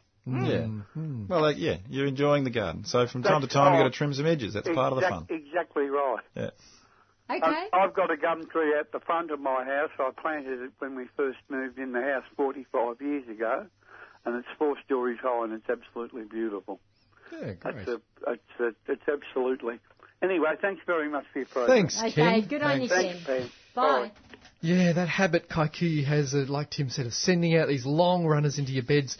Its scientific name, Kikuyu, is Pennisetum clandestinum, and it's the clandestine grass that sends out secret runners and pops up 10 feet away. Yeah, well named. Okay, we have a caller has propagated an edible ginger in a small pot. How does she need to care for it over winter? Repot now or when?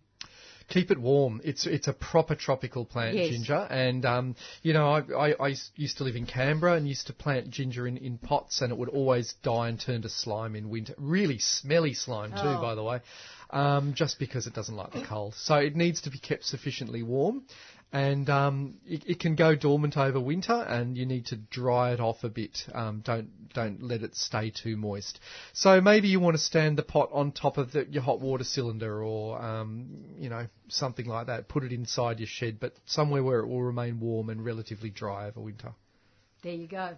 Okay, excellent. Now, 2 things I should quickly mention. This is one for the diaries. Coming up on Saturday, the 30th of March. There's going to be an open day out at Kevin Hines Grove. This is in 39 Weatherby Road in Doncaster. They're having their, as well as open day, it'll be an autumn fair and plant sale, 9 a.m. through to 3 p.m. There'll be a barbecue, coffee cart, fruit trees and veggie seedlings for sale, second-hand books, homemade preserves, herbs, perennials and succulents, and a free kids corner. So I will remind listeners over the next couple of weeks, but they do some wonderful work out at Kevin Hines Grove. So a great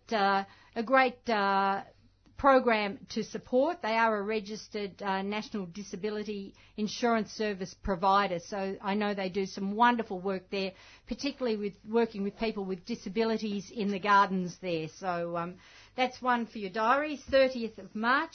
The other one I should quickly mention is that Gardening Australia has been, it's in the running for some Logie Awards this year.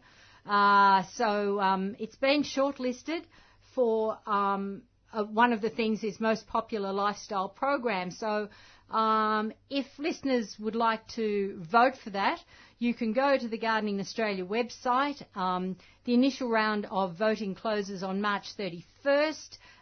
So you'll be able to vote again then on 24th of June if they make the nominee list. So But if you go to that website and click on to vote, you do have to, it's compulsory to vote for the first 4 categories before you can then scroll through to the actual categories that Gardening Australia have been nominated for. So as I said, one is most popular lifestyle program. Another one is most popular presenter. So if you're interested in doing that, just go to the Gardening Australia website. Let's get our Millie a Logie.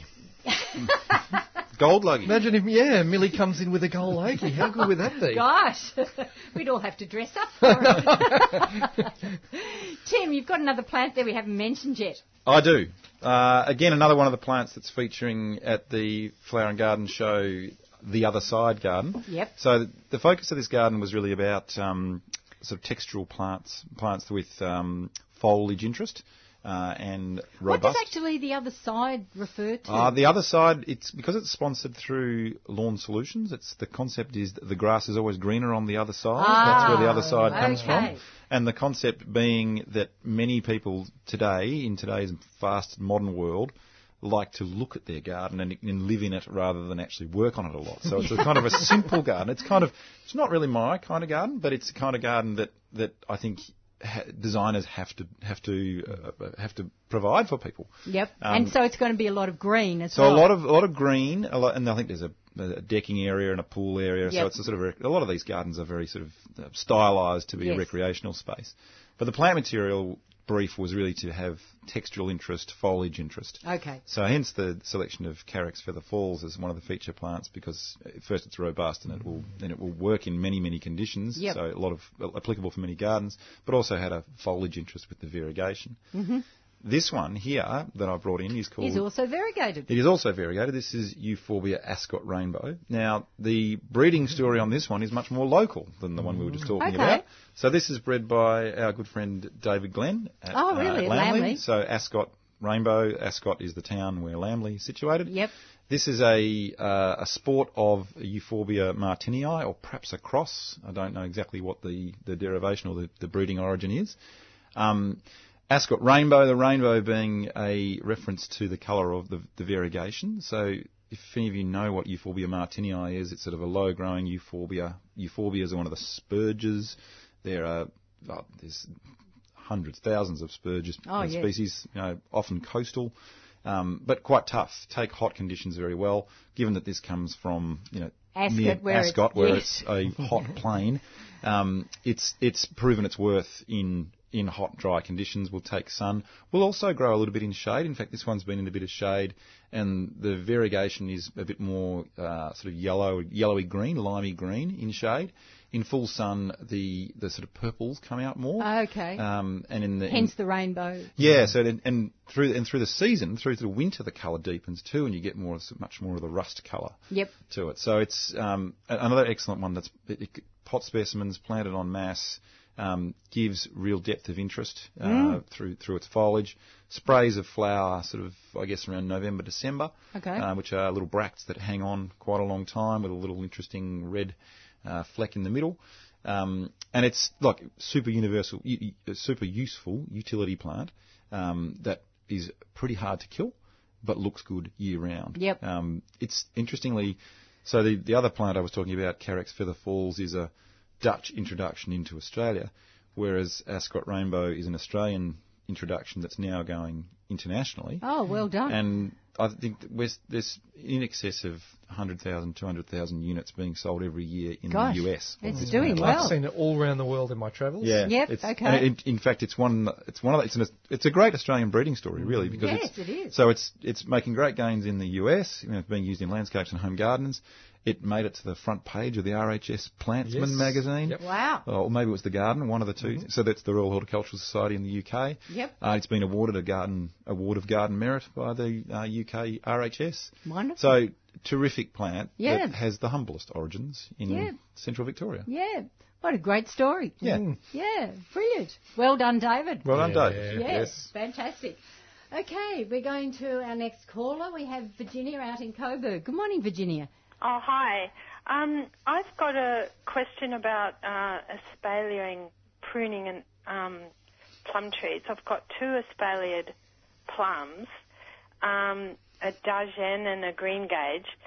Something is, and it's both of them have got a lot of new growth, which I normally would prune off now, but I noticed something is eating the old growth of the green gauge right back to the leaf stubs. And I'm wondering if I should prune that new growth off or just leave it. It happened last year, and the whole tree was actually Sounds like you might have denuded. a possum, Virginia. Yes, I think so, but so I'm not quite sure what to do. There's a couple of things in what you've just said there. Firstly, you've got an issue with a possum that's grazing the top of your plums. Yeah. Let's set that aside as an issue for a sec.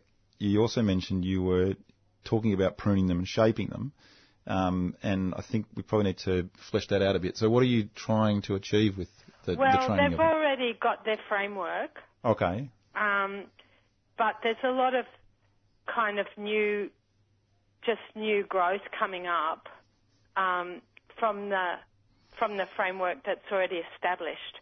So I usually prune that new growth off like earlier in the season, but this is the second kind of flush of growth. Okay. Yep.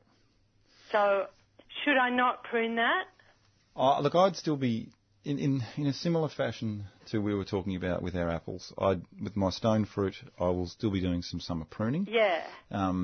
remembering that they do fruit slightly differently to the apples and pears. They don't fruit off permanent spurs, that you want to be renewing the fruiting wood, which is typically second-year-old wood each year. Yeah. So what you want to be doing with your espaliered stone fruit is you want to be encouraging second-year wood to be there every year, which means that the new growth that comes, you want to sort of take the tops out, allow it to ripen up for the following year, and at the same time be taking out some of the big old wood that's already spent. Yeah. And which is a little hard to describe on the radio. I don't know how do you go about yours at home, Simon? Oh, exactly what you just said, yeah. I mean, anything that gets massively out of bounds, Virginia, if you've, like mine have put on quite big, thick growth on the top of the things, and I'll remove all of that. I've got that. Yep. So I've been removing that now to try to push vigour back down into the bottom of the tree. Yeah. And so that the wounds of those will heal before winter, because plum trees don't heal, as well if you prune them in winter especially. Yeah. And then just keep as much of the sort of twiggy weak growth as you can, because that twiggy weak growth tends to be fruitful. Yeah, and as Tim said, I normally prune it back to about 5 leaves, the new growth. Mm-hmm. Yep, that sounds right. Yep. Yeah, but I'm just wondering, I don't take much of the old growth out because that's still the structure of the espalier. Yep. If you know what I mean. Yep. You might have to at some point get ruthless with one of those and take it back, because if you keep leaving those big ones, you'll end up with only growth at the end, and you get little less growth at the base of the tree. Yeah. So from time to time, and it's not every year, maybe every 2 or 3 years, you can take out a big one. Oh, okay. And it will reshoot from that. Replace it from that point. But be aware that pruning is best done in the growing phase, months, because they'll heal better. And always clean your secateurs with a bit of methylated spirits or a solution of bleach, because gummosis is your worst enemy and you don't want to get it. Yeah. Yeah. The other question is that I've got this fig that I'm also trying to kind of bend over. It's a Purple Heart. It's a digger's one. Yep. And it's put out huge branches. Can I prune them off now? Like coming right out, like horror. Again, figs don't respond well to big pruning cuts. But if you're going to do that, I would do it in winter on a fig when the sap's not going to bleed everywhere. Okay. Yeah. And that is a huge fig too. The original tree, which Tim and I both know, is massive. Oh, really? Yeah. So it's the label said it was a smallish fig. Oh, okay.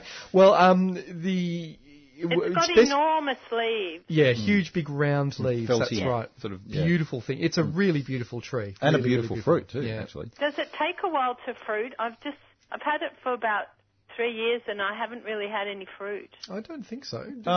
No, you should be getting fruit in the next year or so. Yeah. Okay. But with figs, it's best to prune them, small. When you see before a branch becomes really big, if you see it going in the wrong direction, I don't have to use a pruning saw or anything. I can still use like secateurs, loppers or loppers. Loppers, yeah, right. Great. Is it? Should I wait till winter to get rid of those branches? I think I would. Yeah, I would. They're not going to do much more now anyway. A little bit of growth at the end of the season, but, typically, if you've got another 6 weeks before it'll drop its leaf. And just be aware also, like Tim said with the plum trees, figs bear their fruit in a different way to plums and apples again. So it's important to kind of read up about the kind of wood that they bear their fruit on. Because it's very easy with figs to remove all of the wood that's going to bear figs in the following years. Yeah, right. And also bear in mind, you'll never get them looking as neat and tidy as an espaliered apple or a fan-shaped plum. Figs always look a bit rangy and lollopy. They're more like a hedge than a...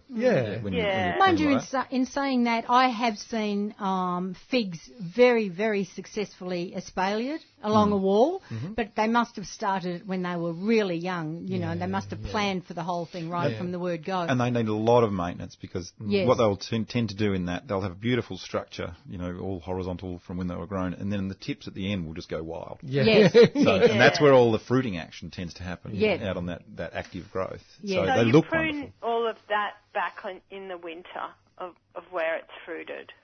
Is that right? So the figs bear the current year's growth. So the green tips that you've got on all of your fig now. If you have a look at the very ends of those growths, you might see tiny little round, these tiny little baby proto figs, and they're only the size of. Oh, what are they? They're lower down on the branches, I've noticed. No, they're mostly at the tips usually, and they'll be next year's figs. Yeah. So keep a few of those tips if you see any of the tiny baby figs. So the idea with the fig, if you want to sort of contain it as a bush or sort of a large bush, is that as it grows, from its young development, you're sort of tipping it out and encouraging branching, so that when you're standing there and it's sort of 6 feet tall in front of you, there is a mass of branches across it that are all quite sort of dendritic and close. Yeah. If you let one or two big long ones go, then you've got to bring them back to re-establish that, which is the sort of heavier pruning that you would do wintertime, so that you'll get that response growth in spring. Nip that out over the summertime and you start getting the branching. Lots of twigginess. Yeah, you want twigginess. But I will say, Virginia, you're thinking about all the right issues with your trees. You've asked the right questions and you're thinking about the right issues, so that's a really great start. I just got the possum problem, it appears. Yeah. We didn't get back to that one, did we? All right. Good luck, Virginia. Thank you. Okay. Bye-bye. Bye. Bye. Right, moving on. Next up we have Diane out in Epping. Good morning, Diane. Oh, hi.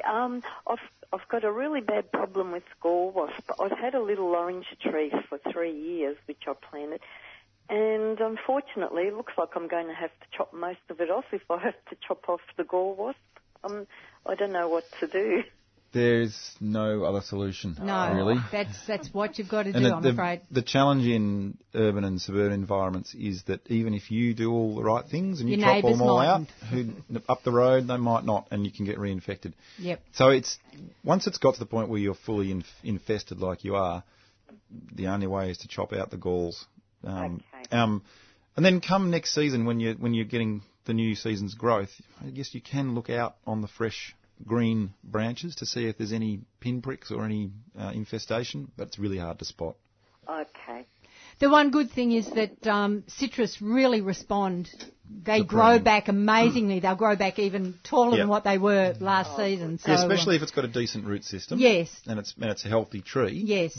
Cutting it hard isn't going to hurt it. No, it's not. You're not going to get fruit in the same cycle, but the tree should respond. But once you've done it once, if you then just keep your eye out and as soon as you spot any reinfestation, take it off. And vigilant. Of course, Diane, don't put the galls that you remove in your compost. Oh, Make sure you bag them and bin them or burn them. Yep. Get them off site. Yep. Thank you very much. Okay then, good luck. Bye. Bye. And next we're going to Michael out in Caulfield. Good morning, Michael. Good morning. Just to comment on the gall issue, I had a case where it was right on one of the key branches, which if I cut it off, there'd be not much tree left. So I was right up on it. And apparently you can slice, which I did, both sides of the gall, and I sprayed with the systemic insecticide. Yep. And it's heated over it, and it seems to be fine. And then when I do trim them off, I microwave. I cut off the bits and pieces, and then I microwave them for 5 minutes. Oh, good on you. Really? Is that fun? I get some satisfaction. Yeah, I would too. Take that. Anyway, the point of my question is, we have some rhubarb, and I noticed something really strange the other day, that there was this sort of black clumping around them. And I thought, maybe I'd put the fertilizer too close. But we had a look this morning, and actually it's about, the rhubarb is now sort of, I don't know what to call it. It's an old part of the rhubarb. It's part of the plant, and it's about 3 inches now. So the new growth is coming up about 3 inches out of the soil. Yep. And should I be covering that over, or is it too old, or what should I dig it up and replant it, or what should I do? I mean, they do make a late flush of growth. You know, they hate heat, rhubarbs, so they will often make a spring and an autumn flush of growth. But if you're worried that the plant is getting too big and congested, then they do benefit from being divided. No, we've divided them. It's just the plant itself is they're not any, what do you call it? There's not any pups, if I can use that term, coming off them. It's just the main plant, and it seems to be. So it's one central. Yeah, the one central thing is now about 3 inches or so out of the ground. I wonder if it's fasciation or something. I don't know. I can't quite picture it, but it sounds... Because normally, like I think what Simon was suggesting, that they start to sort of aggregate and then you can split them up and divide them and go. I've divided them up before. Yeah, that's not a big issue. No idea. But this is I've not seen before, and I thought, I wonder what it means. Let's watch it and see what it does. What unfurls? Ring back and tell us. Ring back in a couple of weeks when something else has happened. All right. The other question is on the apples. I unfortunately bought a triploid. It's either a Rhode Island Greening or a Dr. Hogg. I can't remember which one is which. And of course that means you have to have more than 3 things, as you said. Yes. So I've got a snow apple as well. But my problem is that Canadian. They never flower. Very little way of flowers. And I don't know what I'm doing wrong. It could be a few different things, Michael. How old are the trees? Well, they're very well established. They'd be 15 years old anyway. Sometimes trees will just refuse to. I mean, it could be that there's not enough potassium in your soil. Could that be a problem? It could be. I can certainly add that. Yeah, add some potassium. Fine, yeah. It could have to do with your pruning, but I mean, it sounds like you're a very skilled gardener. I mean, not a skilled gardener, but I have learned about the summer pruning, and I'm keeping it down now to. They had gotten quite large, and I've cut them back so that they're within reach height. And look, the only other issue is that sometimes individual trees will just refuse to flower. And so there's all kinds of advanced techniques you can use, like cincturing, where you put, a bit of wire around the trunk and strangle the tree. And that usually... Or notches under buds. Exactly. Nicking and notching. There's all kinds of advanced techniques. So I guess the first thing to do is identify... We'll do a potassium. But the other issue I'm wondering about is I think maybe the possums are eating off the fruiting spares. Yes. Could be. That could be a thing too. Have you had that problem? Or buds, rather, in spring. Yeah, they're the spurs there, the sort of thick, knobbly growths? Well, there were, but that's what I said. I noticed that there'd been some gnawing, and I thought, hey, wait a second, that's gone. Yeah. So I don't know, other than caging the whole lot, I don't know of any solution. That might be the solution. Yeah, a physical barrier is really the only thing with way. Possums. Yeah. I mean, you can use chili and these sorts of things, but they're not foolproof. Success. Yeah, no. Not foolproof. Yeah. Okay, well, thank you very much. Sorry, Michael. That's okay. Bye. Bye. Well, we've only got, goodness me, not very long to go at all. Simon, you have got a chance to quickly mention what else you brought in. Well, the other things I brought in were flowers because, as I said, March is a ghastly time of the year in my garden. So I brought some autumn flowering bulbs, which are the best thing in my garden at the moment. And the first one is this Belladonna lily, a very well-known South African bulb.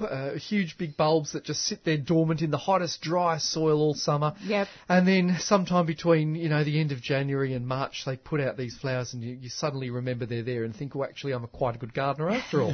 Look what I've done. And this one here is actually a hybrid of a amaryllis and a Brunsvigia, which is another kind of South African bulb. And these crosses probably first appeared in Australia in the 19th century, actually. So their collective name is Amerigia bidwillii. That's after a deeper John Bidwell. pink than a lot of the ones That's around. Right. It's a deep, much darker pink because it gets that from the Brunsvigia parent. Yes. And also, if you look, the flowers are arranged all the way around the stem, whereas with a true Belladonna lily, they're just all on one side. That's right. Yep. Yeah. So there's that, and it's a beautiful hot dark pink. I'm a big fan of hot pink. And then I also brought a whole lot of small bulbs, and I've got lots of colchicums in here. And they call these, the common name is autumn crocus or meadow saffron, and they do look like crocus flowers, little goblet-shaped flowers. Yes, they do. But they're not related to crocus at all. They're in a totally different family. And actually, meadow saffron, the other common name, saffron, of course, is edible, comes from a crocus, but these are very, very poisonous. Whoa. And they make a cancer drug from them, actually. So if you get chemotherapy, one of the drugs is made from these colchicums. So they're very, very toxic, but really beautiful and such great value because, when you plant one tulip bulb, you get one tulip flower. One daffodil bulb, one daffodil flower. Plant a colchicum, you'll get 20 flowers per bulb. Fantastic. Good value for money. Oh, gosh, yes. And they flower with no leaves. It's lovely. Yeah, you've just got to make sure you don't put a fork through them when you don't know they're there. Exactly. Or you've forgotten where you planted them. But listeners can see photographs of those up on the Instagram page now. They're already up. Yep. So, yep. Brilliant. Very quickly, have you got any workshops coming up, Simon? No, my next thing is I'm leading a tour to Japan next week. Yeah. Yes, next week. Yeah, next week. Oh, Going to Japan. Too late to get on board. Yeah. come with me in autumn. We're running our very first autumn tour with Botanica. You're finally doing an autumn Finally tour doing it in of Japan. November. So yes, if you'd like wonderful. to come and see the autumn colour in Japan, come with me in November. Botanica World Discoveries. Stunning. It's just stunning. I can't recommend you've it been to highly see it? enough. Yes, Great. absolutely. Whole hillsides just covered with 8 maples in the most outrageous colours. Really outrageous. So well done you. Thanks, Pam. Yeah, no, good fun. And that's with Botanica. Yes, that's right. Yes. Botanica World Discoveries. Excellent. Okay. Thank you to both of you. It's been great having you in on the show this morning. Of course, I'm going to twist your arms and get you back on the show at some stage. So a big thank you, and also a huge thank you to Susie and Liz, who've been managing all the calls. But yet again, we've run out of time. We will be back again next week at 7:30. So until then, bye for now. You've been listening to a 3CR podcast produced in the studios of independent community radio station 3CR in Melbourne, Australia. For more information, go to allthews.3cr.org.au.